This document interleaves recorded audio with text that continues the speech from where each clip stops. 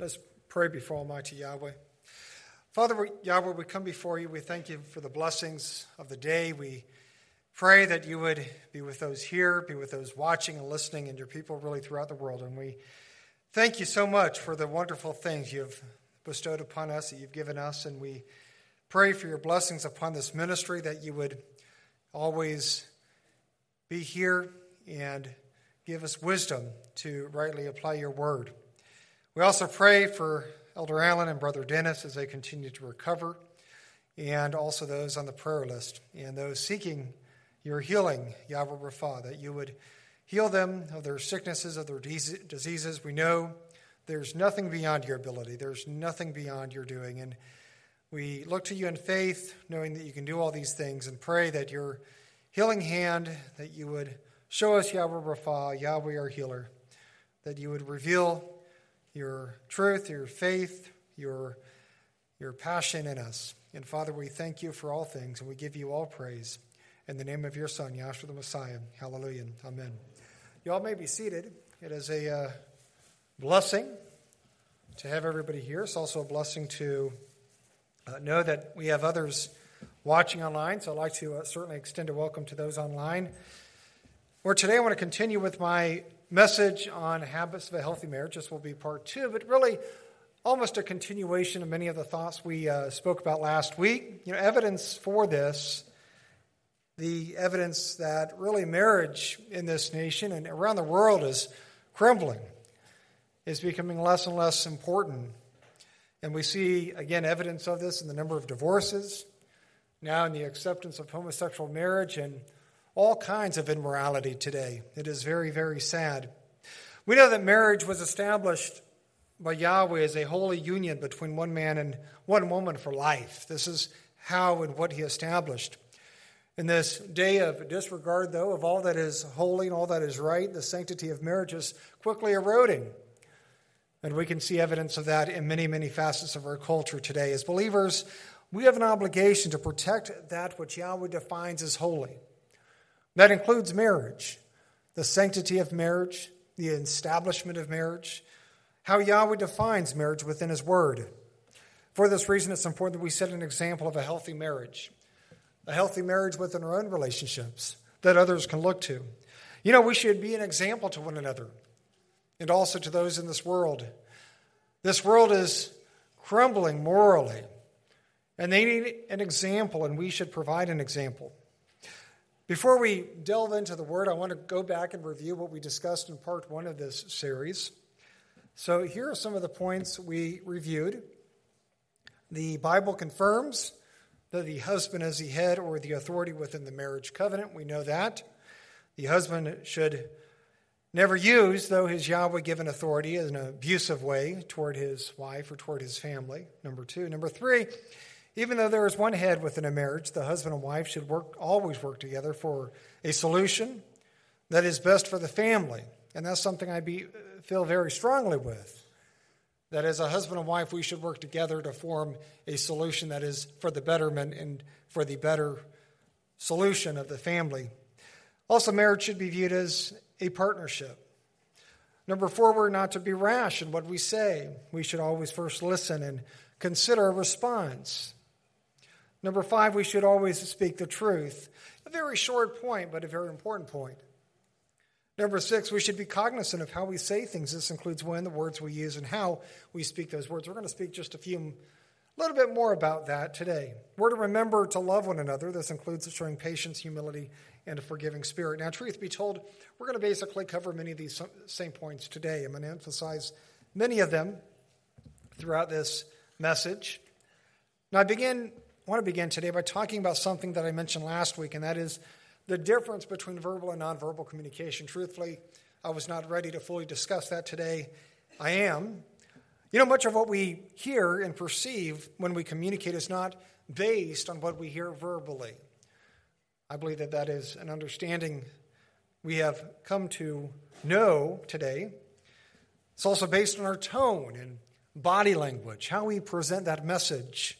A professor by the name of Albert Mehrabian, which was renowned for his theories on human communication, stated that communication was 7% verbal, 38% vocal, and how we reflect our voice and vocalize, and 55% visual, and how we present in our body language.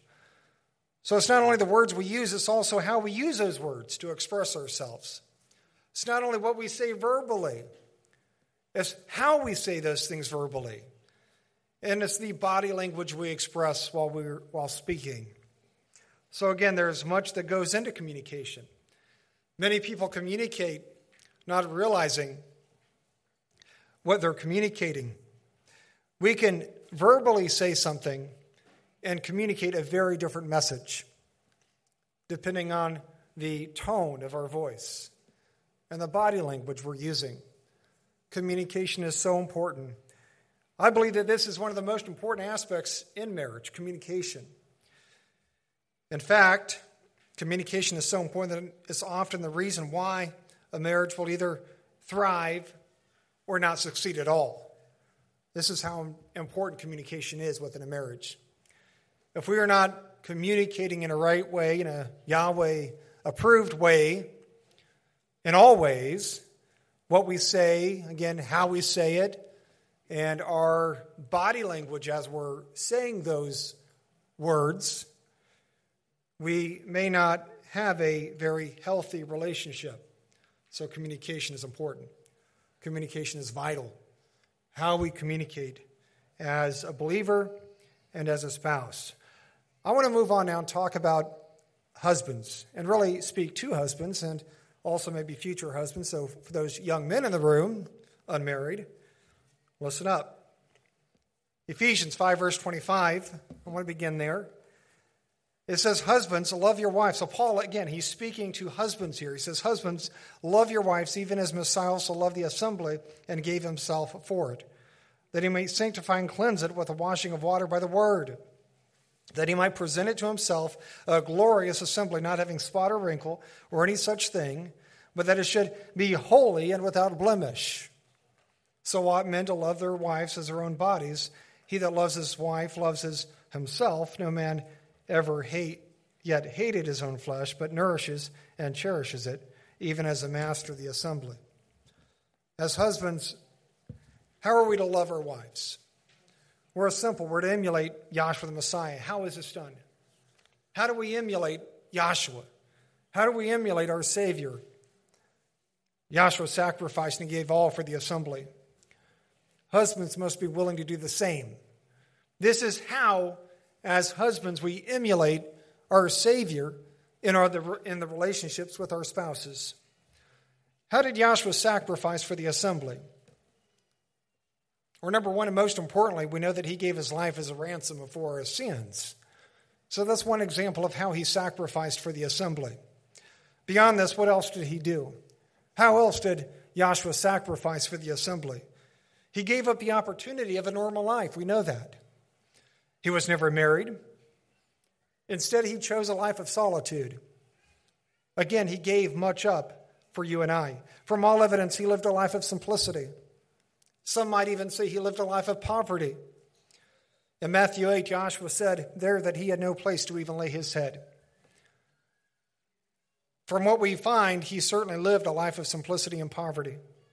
Paul in Philippians 2 also said that Joshua, quote, being found in fashion as a man, he humbled himself. It's another way he served the assembly. He humbled himself. Now, I believe Paul here was referring to Joshua's preexistence. He gave up that preexistence. He humbled himself as a man. He came to us in human form. In John 17, verse 5, in prayer, Joshua said this. He said, glorify you, me, with your own self, with the glory which I had with you before the world was. So we see here that Joshua acknowledges that he was with the Father in the beginning. Before the world existed, he was in existence. He was in harmony. He was with glory, with the Father before the world was. Now try to imagine being with Yahweh in a glorified state and then giving that all up so that you could humble yourself and die for a people who in large part would reject you. And by the way, you would die an agonizing death. These are the ways Yahshua sacrificed for us. When Paul speaks and says that husbands are to love their wives as Yahshua loved the assembly, this is the love, this is the agape that he was referring to. The sacrifice, the willing to give everything up, the willing to live in simplicity, the willing to go without for the good of others. Everything he did was for the motivation and for the betterment of the assembly. It wasn't for himself. It wasn't how he can accomplish great things or for his own stature or status. No, it was for the betterment of the assembly. It was him agreeing to forsake his glorified state. It was him willing to live a life of solitude and poverty, really. And it was also him willing to die for the sins of mankind. Yahshua's entire life is an example of what it means to sacrifice. One of my favorite passages is where Yahshua said, I come not to be served, but to serve. His focus was to serve, was to sacrifice for others. As husbands, do we do those things that benefit our wives? Do we do those things that benefit our families? Are we providing financially? Are we providing emotionally? Most importantly, are we providing spiritually? I want to talk about each one of these for just a moment. Over the years, I've seen poor examples from husbands in all three categories. I've seen men in the faith who were lazy, unwilling to work, and unwilling to support their families. The Bible says this. The Bible says that if a man is unwilling to support his family financially, that man is worse than an unbeliever or an infidel. That's what the Bible says. We also know that husbands are to be emotionally supportive. Just as we're to be physically courageous for our families, we're also to be emotionally courageous for our families. Even though Jennifer's a strong spouse, there's been times in our marriage where I've had to be the one to show emotional strength. There's nothing wrong with that. There's nothing wrong with that. So what I'm saying is this: in addition to being physically strong, we must also be emotionally supportive. As a husband, we must be emotionally supportive. Now, I know for many men, being emotionally supportive is not easy. This does not come easy for many men, the emotional aspect. But I believe that Yahshua was emotionally strong for the assembly. And I believe that we too, us men, husbands, should be emotionally strong for our spouses. Let me give an example. If our wife is going through some emotional trauma with a friend or a family member, and that's pretty common, as a husband, we're to be there to emotionally support our spouse in that situation. We're to be there. The reality is, in cases like this, many men are more of a detriment than a support. They don't try to support their spouse emotionally. But I believe as a husband, a true husband will support his wife in all ways, including emotionally. Now, the last thing here I want to speak about is being spiritually strong for our spouses and families. What does this mean? Well, let me first tell you what this doesn't mean. It doesn't mean that we're controlling or domineering. Being spiritually strong is not being domineering. Being spiritually strong is living the morals and principles ourselves that we find in Scripture in being that spiritual compass in the storm of life. That is what it means to be spiritually strong. There are situations in life where it's easy to compromise. As husbands, we must show the way. We must have the spiritual courage, stamina to do the right thing, even when that right thing is hard to do. And sometimes that happens where it's hard to do. We must make hard decisions, but we must be that spiritual compass, and we must point the way to what is right and true according to Yahweh's word. I want to move on now and talk about bitterness. Paul speaks about this in Colossians 3, verse 19. He says, "There, husbands, love your wives, and be not bitter against them." What does it mean to be bitter? The Thayer's Greek lexicon defines this word as to embitter, to exasperate, to render angry, indignant, or to be irritated. That's the meaning of bitter. What Paul is saying here is that we're not to deliberately, as a husband, anger our wife. And of course, this is also true for the wife as well. The Jamieson, Faustin, and Brown commentary has this note. Quote, many polite abroad are rude at home because they are not afraid there. I spoke about this in my last week's message. This quote here describes many people. Many, many people. I would say that it describes the vast majority of people. There are many men that are one way outside the home and another way in the home. And that's not a positive trend, by the way. I believe the reason for this in large part is fear. People fear how those outside will perceive them. Maybe they fear of losing a job promotion. Maybe they fear losing a key relationship. The sad reality is, because many don't fear their spouse, they feel that they can treat them in a negative way. Well, listen, as a husband or wife, we're not to take advantage of the relationship we share with our spouse. We are never to abuse the relationship we have with our spouse. We should never treat them worse than we would a stranger. Sadly, though, that's not always the case. Sadly, that's most often the case. Even though I know many struggle with this, we should strive to treat our spouse better than those in the world. We really need to acknowledge, I believe, this point. One way in which we do this is by not using them as an emotional punching bag.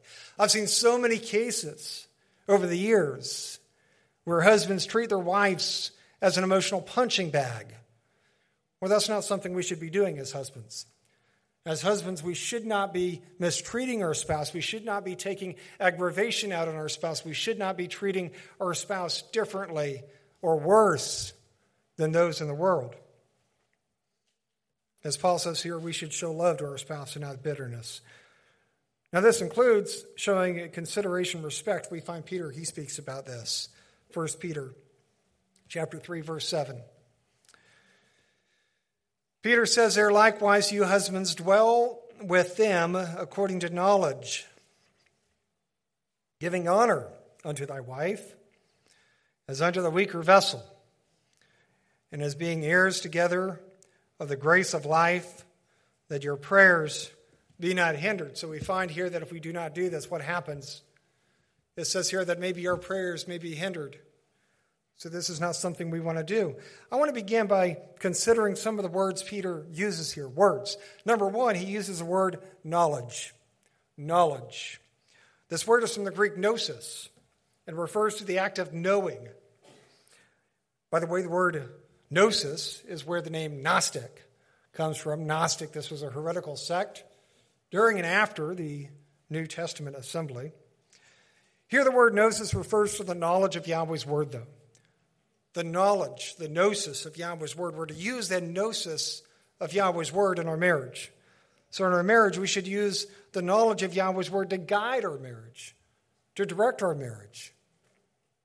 Another word I want to focus on for just a moment is honor. Honor. This word is from the Greek time. Here's how it's defined by Thayers. Thayers says, honor which belongs or is shown to one, including deference, meaning respect, and reverence. Keep in mind here that we find that this is being spoken to the husbands. Peter's speaking to husbands. Peter is saying here that husbands are to show respect or to show reverence to their wives. Now, we also know that the same is also true for the wife. Many of these ideas are reciprocal. They go both ways. But certainly we find here Peter is saying that we are to respect or reverence to our wives. Now, what does it mean to respect? What does it mean? Well, here's how the Merriam-Webster Dictionary defines respect. Number one, a feeling of admiring someone or something that is good, valuable, or important. Number two, a feeling of understanding that someone or something is important, serious, and should be treated in an appropriate way. Number three, a particular way of thinking about or looking at something. So the question is, how do we view our spouse? How do we view our wife? How do we view our husbands? Do we admire their qualities and character? Do we see them as a person of integrity? Do we see them as supportive to us and our families? Do we see them as a person willing to sacrifice for the good of others? Do we see them exhibiting those attributes of our Savior, Yahshua the Messiah? Or do we see them showing a lack of character or integrity? Do we see them as selfish and unsupportive? Do we see them as a person unwilling to sacrifice for the good of others? Do we see them as someone falling miserably short from the example of our Savior, Yahshua the Messiah? I hope we see our spouses in a positive way. I think most people here see their spouse in a positive way. But what about those who view their spouses negatively? What about those? Even in these cases, as believers, we should still try to show our spouses a level of honor and respect. Hopefully, by setting this example, they will see our good works and be willing to change. That's what we find, by the way, from Peter. He says that wives are to show their good works, and that by their good works, that will bring blessings to their marriage. And as I said last week, though, we should never allow or tolerate abuse within a marriage. So I want to make that clear. We also see Peter here saying that as husbands, we're to honor our wives as unto the weaker vessel. Just to note, weaker here does not mean inferior. It means that Yahweh created men with certain strengths and women with certain strengths. One of the strengths here that he created men with was emotional strength. In the end, though, marriage is about working together. Marriage is about working together, pulling the strengths of one another. You know, the management, there was a thinking in management years ago, and the thinking was if you had a weakness, you were to try to fill that weakness. Or now they've changed course on that. They no longer look at management theory in that way. They say, instead of trying to build that weakness, you find somebody to fill that weakness. So it's based on management theory. Yahweh works the same way. He created men with strengths and he created men with weaknesses, and same thing for the women, for the wives. Together you are a whole. You see, you utilize those weaknesses and those strengths, and you become more complete together. As we've seen, one habit of a healthy marriage is showing, again, mutual love and respect, as we find here. Now, another habit of a great marriage is forgiveness. Forgiveness and also spirit of peace, which brings peace. I don't care who it is. There is no such thing as a perfect marriage. If you find somebody trying to convince you that they have a perfect marriage, they're not being truthful. There is no such thing as a perfect marriage. Every marriage has struggles, including mine. Every marriage has struggles. Now, I believe I have a great marriage, but it's not a perfect marriage. There is no such thing as a perfect marriage. Every marriage has a level of strife and conflict. Now, obviously, some relationships have more than others, but saying that we should all have the same goal, and that is, how do we bring peace to our marriage? How do we bring shalom to our marriage? And one way we do that is through forgiveness. Here's what Paul says in Ephesians 4, verse 26. Very short. He says, be you angry or be not angry is really what it's saying. And sin not. Let not the sun go down upon your wrath. Real simple passage by the Apostle Paul. Very simple, very short. Now, even though it's simple, even though it's short, those of us married knows it's not always easy to do. It's not always easy to forgive, to let go, not to be angry. This is not an easy thing to do. As we talked in my previous message, if we're going to forgive, we must first let go of our own animosity and our own anger. That's where it begins. That's where it begins, letting go of our own anger. We can't forgive if we never let go. And that's why Paul says, keep no record of wrongs. If we're going back and we're focusing on the mistakes of our spouse, past mistakes, we are in violation of Scripture. We should not focus on past mistakes. If we forgive, we must let go. That is what we find within the Word. As believers in the faith, it's so important that we understand this concept. That if we say that we forgive our spouse, then we forgive our spouse and we let go of that wrong. And we don't bring that wrong up. Even though my focus today is marriage, realize that this principle applies to any and all relationships. This is not unique to marriage. It's just vitally important to marriage, but not unique to marriage. This is true of any and all relationships. As believers and spouses, we should never allow bitterness to take root. We should never hold on to anger. This is why Paul here conveys the message, don't go to bed angry. Work it out. Find a solution. If we have a grievance with our spouse, we're to resolve it before we go to bed. That's the lesson we find here, and not to go to bed angry. Now, I'm going to freely admit, there's been a few times I've slept on the couch. Just a few. In these examples, I can tell you the situation was not for the better because I slept on the couch. Again, there is a level of conflict in every marriage, including mine. It's been a while, though. It's been a long while, but there's been times. Now, I know some people who are like anti-conflict. They will do everything they can to avoid contention. In fact, I know some managers at work like that. In most cases, though, conflict does not resolve itself. I'm a manager at work, so I see a lot of this. And I tell people this all the time. Conflict does not resolve itself. You must be able to address the conflict. Most often when we ignore it, we can anticipate one outcome, and that is that we will exasperate the conflict. We must deal with the conflict, deal with that struggle. As believers and spouses, it's important that we develop strategies on ways of doing this. And believe me, some people fear conflict or dealing with conflict more than death. They'd rather die than deal with that conflict. But as believers, we must find ways to deal with conflict within our marriage. If we don't, in productive ways, by the way.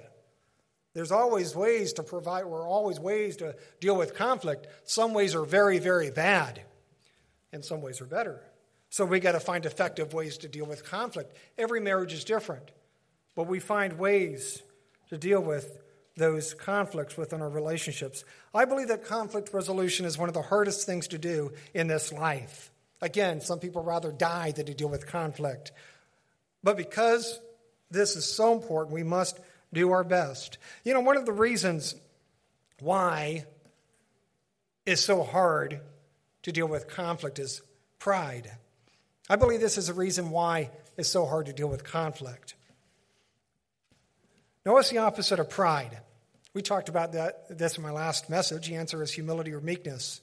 Have you noticed how often the Bible speaks about a person who is meek or humbled?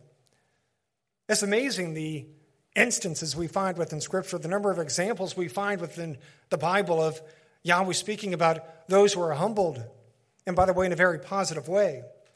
When we think about strong leaders, we often think about characteristics like confidence, boldness, assertiveness, decisiveness. Those are all strengths or attributes of a great leader. And while that's true, we also know that meekness is an attribute of a strong leader. It's an attribute that many people gloss over, miss. The Bible says that Moses was meek more than any other man. I think it would be hard to say that Moses was not a great leader in many, many ways. As a believer and a spouse, humility should not be viewed as a weakness.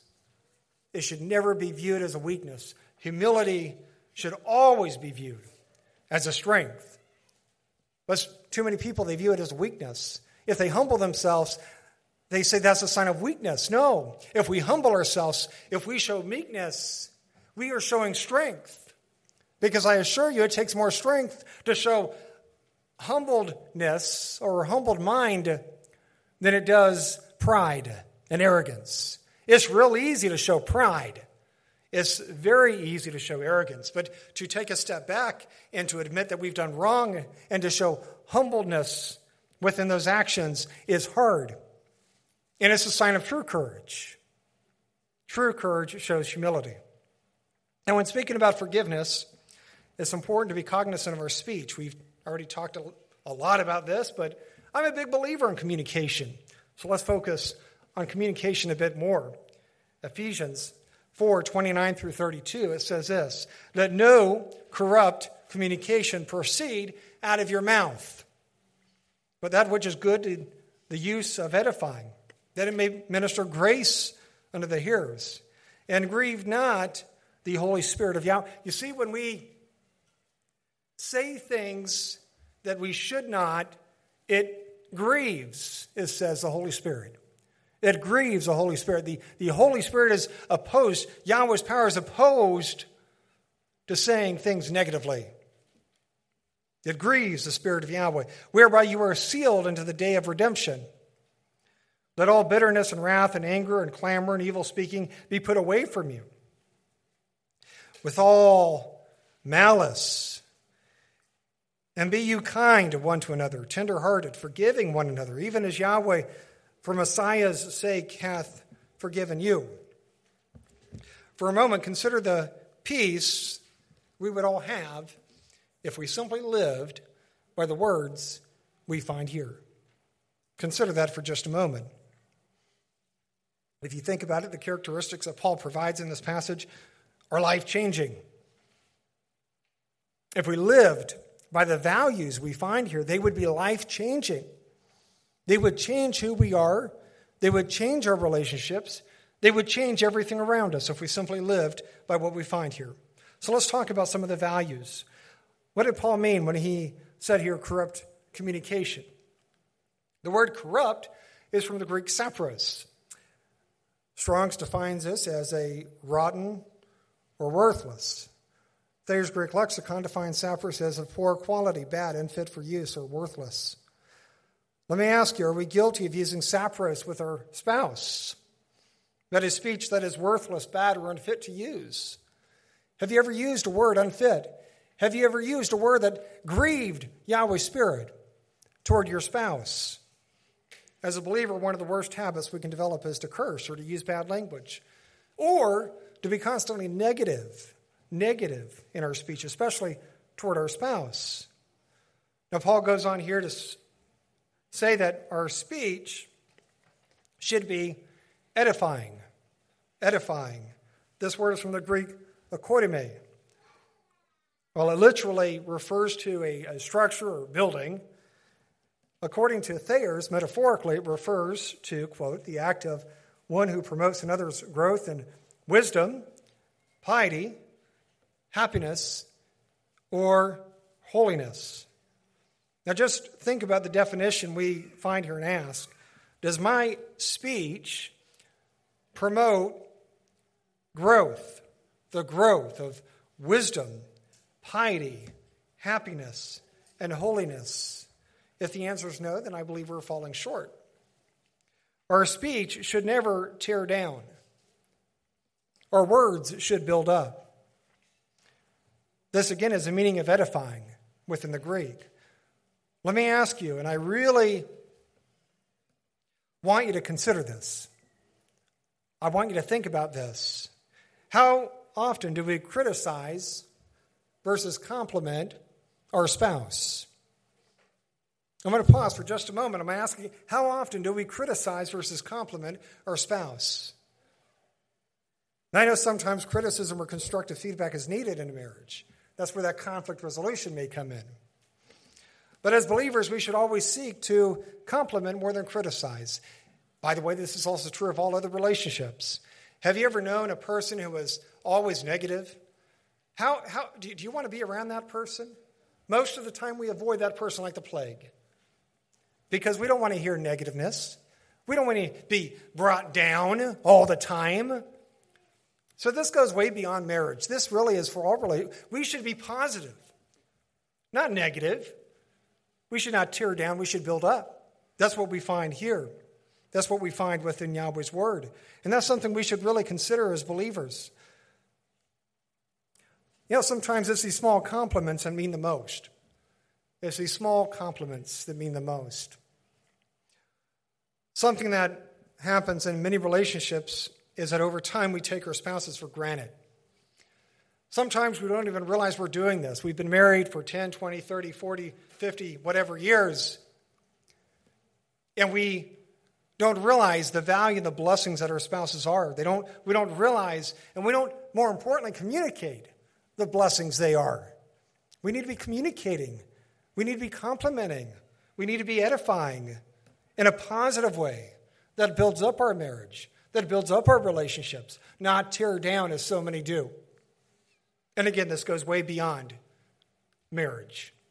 If you can do this, if as a person we are positive, if we do not criticize unless needed, we will succeed in so many areas of life because people like people who are positive. People like people who use compliments. People like people who are, again, positive. And it's important that we're that way. Paul goes on here to say that we're to let go of all bitterness, wrath, anger, clamor, and evil speaking. The word bitterness is from the Greek pikria and refers to poison or hatred. Bitterness, poison or hatred within the Greek. Nothing good comes from bitterness. It poisons our relationships.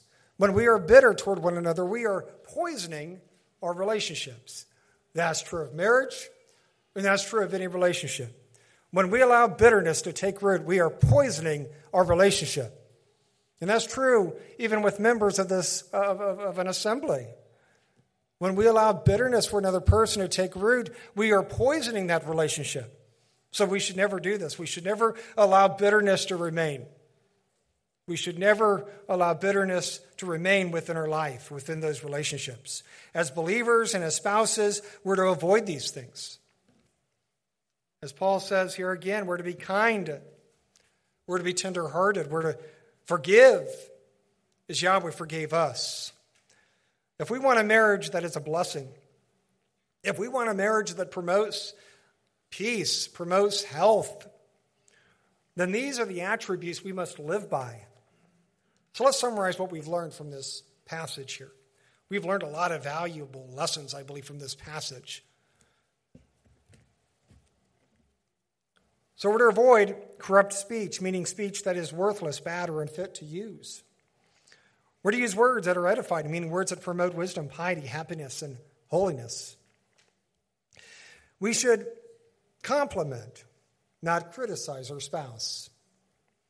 We're to avoid words that bring only bitterness, anger, and strife. And lastly, we're to show kindness and forgiveness to our spouse. This is how we should be behaving. This is how we should be interacting.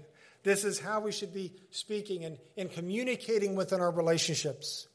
We should be communicating in a way, again, that brings edification, that brings a positive blessing to the union, to the marriage, not criticize, and again, not be bitter, not allow bitterness to take root, because bitterness is poison, and poison will kill that relationship.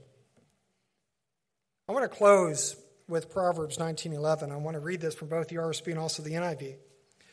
It says, "The discretion of a man deferreth his anger, and it is his glory to pass over a transgression." NIV is a bit clearer. It says, "A man's wisdom gives him patience. It is to his glory to overlook an offense." We see here that when we show patience, we show right direction, right discretion, right wisdom. Considering this, what do you believe we show when we show or convey anger or animosity toward our spouse? Or the answer should be pretty obvious, and that is we show ourselves to be a fool.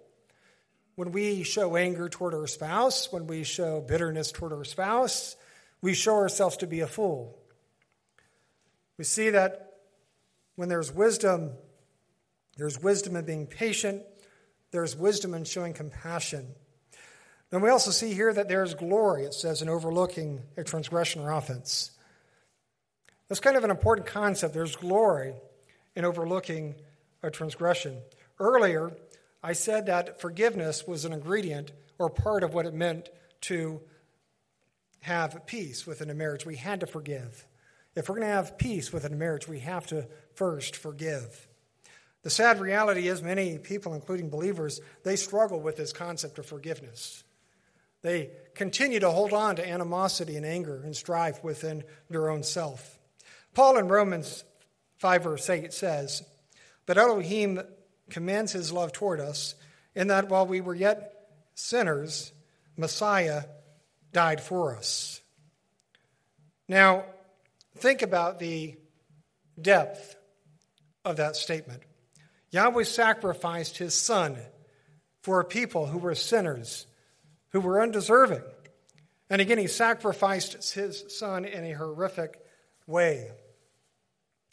If our Father in heaven can freely forgive our sins through his sacrifice or through the sacrifice of his only begotten Son, we can forgive our spouse.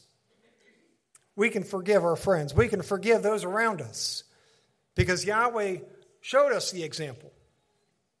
And that example was giving the life of his only Son for a people who were utterly unworthy of that sacrifice. But he did it because he loves us and he wanted to see us succeed. And we should have the same goal, desire for a spouse. Remember that forgiveness is not only an attribute that we must exhibit as believers, it's also an attribute that is essential to a healthy marriage. We must forgive if we're going to have a healthy marriage. If we hold on to bitterness, if we hold on to anger, if we hold on to strife, no matter what efforts are made, we will not have a blessed and healthy marriage. We have to forgive. So I want to review some of the points we spoke about today. Husbands are commanded to love their wives as Yahshua loved the assembly. This is a big one. And the conditions of this and where this leads is significant. Number 2, husbands are to be supportive financially, emotionally, and most importantly, spiritually. Number 3, spouses were not to show bitterness. Instead, we're to be considerate and show respect and reverence toward one another. Number 4, we're not to allow anger or strife to continue in a relationship. Again, don't go to bed angry. Work it out. Number 5, we should make sure that our speech is edifying and positive. That we're not tearing people down when we say things. That we're not focused always on the negative. That we're also focused on the positive. And we, again, seek to compliment more than we criticize. And number 6, we should always show compassion and forgiveness. I pray that these messages on marriage have been a blessing to you and to your families, that we better understand marriage. And maybe even if we don't better understand, it's reminded us of what we should be doing. And that is, again, is showing love, showing compassion, being supportive, being positive. Besides our relationship with Yahweh, there's nothing in this life more important than our relationship with our spouse. That is the most important relationship we have in the existence on this earth. And we should understand the gravity of that relationship. We should do everything we can to make sure that it's a healthy and blessed and thriving relationship.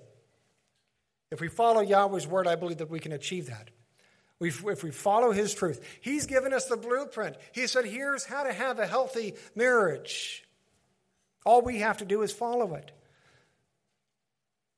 One thing I've discovered in marriage counseling is it's really not hard to identify the problem. The problem is implementing and following through and applying those principles. It's easy to say we should not be showing anger. Sometimes it's very hard not to show that anger. But if we follow Yahweh's word as a blueprint of our relationships, we will have great relationships. I'm convinced of that. I know that. But we have to follow our Father in heaven. We have to humble ourselves, and we have to show consideration and do everything we've talked about throughout these 2 messages. So I pray that this has been a blessing to you. I pray that we would have blessed marriages, thriving marriages, happy marriages. And with that, may Yahweh bless you.